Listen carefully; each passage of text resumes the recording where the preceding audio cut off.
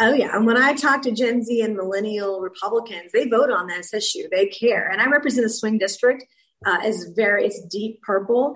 And these are issues that people on both sides of the aisle care about. And very much you've got to be good on environment and climate and clean energy in order to be effective and do what your constituents want you to do. And I think that's really important understanding. That's why I want to be part of the original group that started the Conservative Climate Caucus. These issues really matter to the younger generations, and we don't want to turn our backs on those young people. We want to bring them into the fold. We want to be a big tent. And when you apply conservative principles to climate, what you come out with is free market ideas.